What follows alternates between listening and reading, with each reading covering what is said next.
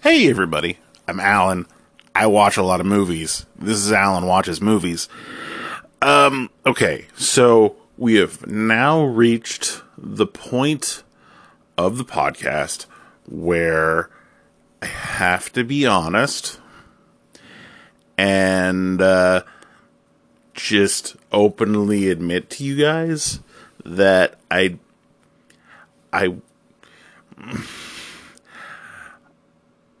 watch a lot of dumb movies, and not as smart and clever and nuanced as this podcast and the movies that I've watched sorta have, especially lately, will allow you to think I am. Let's put it that way. And I, especially as a 40-year-old man, have a penchant for watching really corny high school rom-com things that are definitely not good. You know those movies where it takes place at a high school, but they do all sorts of shit that is antiquated and also just not a thing that ever happened at any real high school ever? Those movies. And it's with that, that's my feel-good jam, where if I just am having a bad day or I'm real bored and I need to throw something on, those are my comfort movies, and I just drift away to a special place. And just realize that everything's okay because these kids just get it. And with that disclosure, today's movie is The Kissing Booth 2. Now, first of all, kissing booths aren't a thing.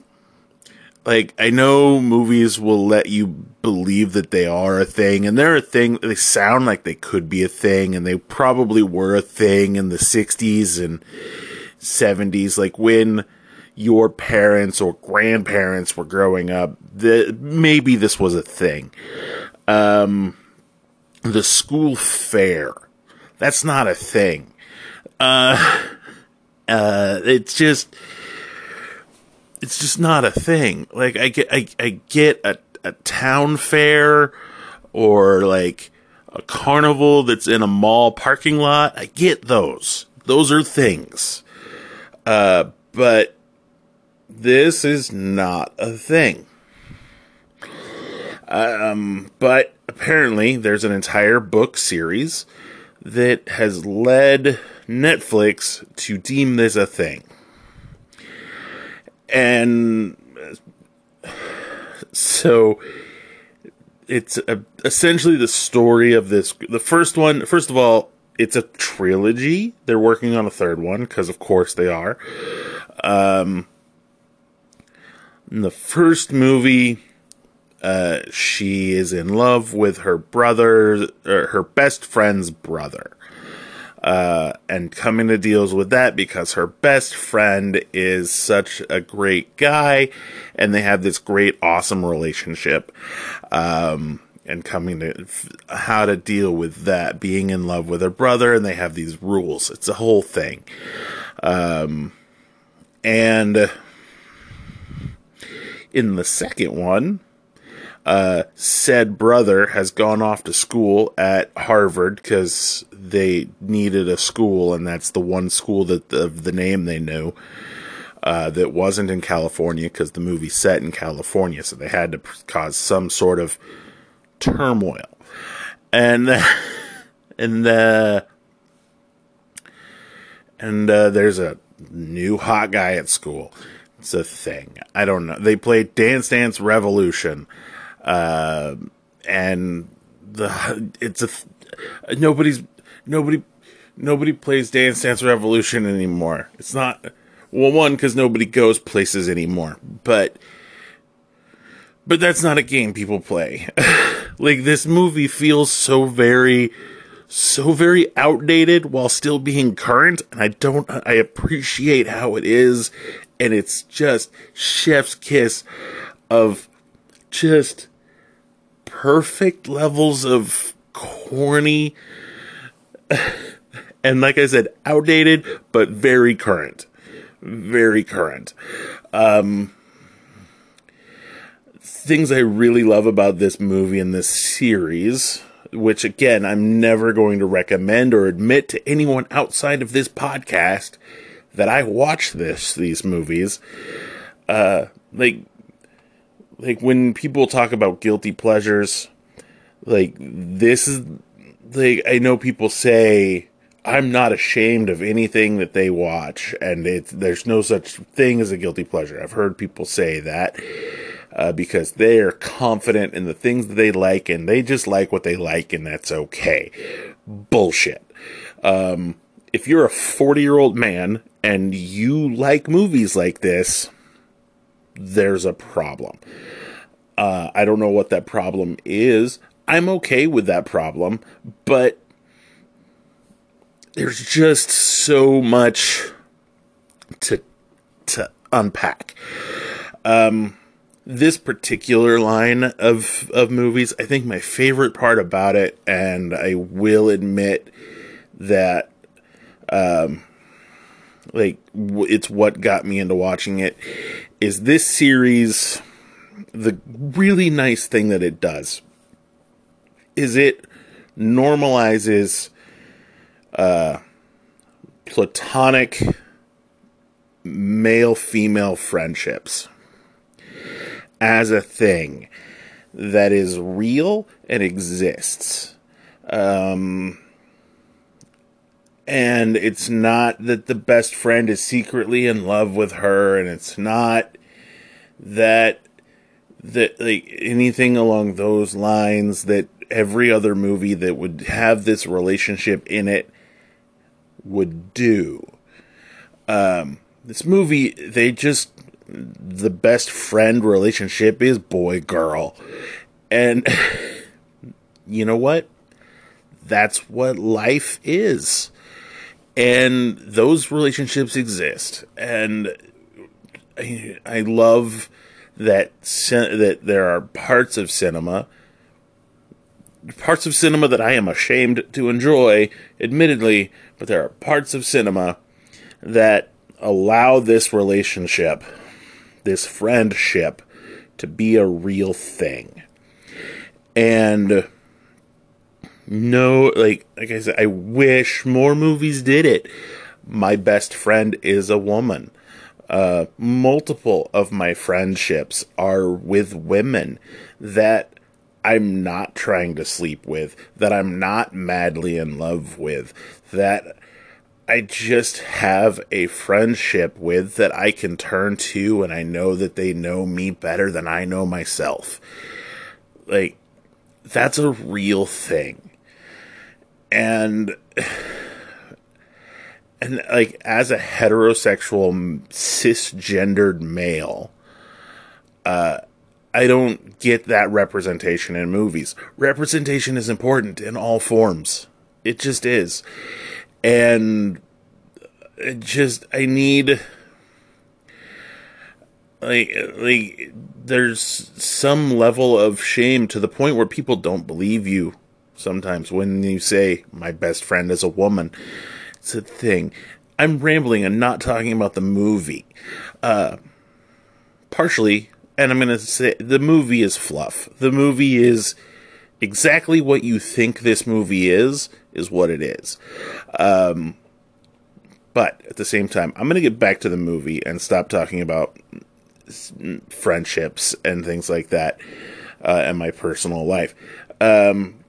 This movie's fatal flaw is that it introduced a third male. It introduced a partner that isn't the brother's, the best friend's brother. And I'm going to call that a flaw because I'll be honest, her boyfriend, the one she loves so very much, through this entire movie, kind of a shithead. I did not like him. I did not see a reason for him to be with her. I understand, like, at the end, they kind of explain what's going on and why he's been acting the way he's been acting, but at the same time, I don't care, because I don't like the guy. And the new guy that they introduced, I fucking love that guy, because he seemed like they actually had chemistry, and, like, they actually, like, got each other, and, like, understood where the other one was coming from, and wasn't trying to force her to go to school at the expensive as fuck Harvard just because he didn't want to be lonely anymore. Fuck that guy who does that. Yeah, movies this dumb shouldn't make me mad like this. But the relationship was poor and just not good. And so the resolution, I don't have a resolution. I don't like it. I don't feel right about it. And it just sour note on the whole movie. I don't know. Yeah. So, yeah. It sucks when a rom-com and the rom that they're trying to force on you and say is the one that you should care about is bad. And when you set up a really great obstacle of a guy who has done nothing wrong in the entire movie, and you punish him, and whose apparent only job in the movie is to be a person that you're interested in and you like and are attracted to, and he does nothing wrong, and yet he just gets stomped on, and it's not right. I hope they remedy it in the third one, but I don't have a ton of faith that it does.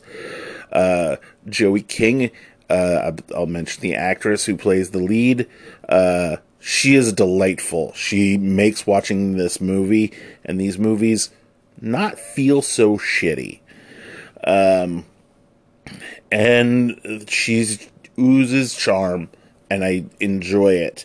And wish she had more going for her than Kissing Booth, the Kissing Booth trilogy, everyone's favorite trilogy. Yeah.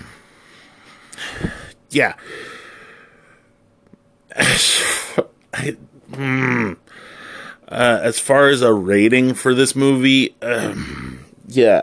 It's on Netflix, by the way.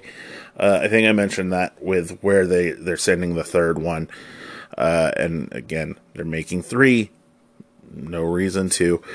As far as a rating goes, I'm gonna give it 2 Skip to Maloos. Because, and I use that because, again, the entire premise of this movie is outdated. Or everything about what happens in this movie is outdated and old and antiquated, while also being very revolutionary and new. Like, the movie doesn't understand what it's doing, and it feels weird. So, I've talked 14 minutes rather passionately about a teen rom-com that a 40-year-old shouldn't watch. Yeah, so I'm gonna stop now. Like I said, it's on Netflix if you're curious. You have to watch the first one if you're gonna watch the second one, because they literally, like, just work off of each other, and you'll be completely lost. But you won't be lost because it pretty much holds your hand through the entire thing. Like a high school movie first date. Anyway, this has been another episode of Alan at the Movies. Thank you for listening. As always, you can follow along with the podcast everywhere you listen to podcasts. Give me a review or whatever. On iTunes, it helps. Nobody listens. Whatever. You can also please subscribe to the podcast wherever you listen to podcasts. I know we're on the Spotify and the iTunes and the pretty much anywhere. And also, if you ever want to email me and let me know what movies I should watch that maybe aren't as embarrassing as this one that I chose on my own volition, you can email me at alan.brand@gmail.com. You can also follow along with the podcast on Instagram and Facebook at Alan at the Movies. And that's it. I will talk to you guys the next time I watch a movie. Bye-bye.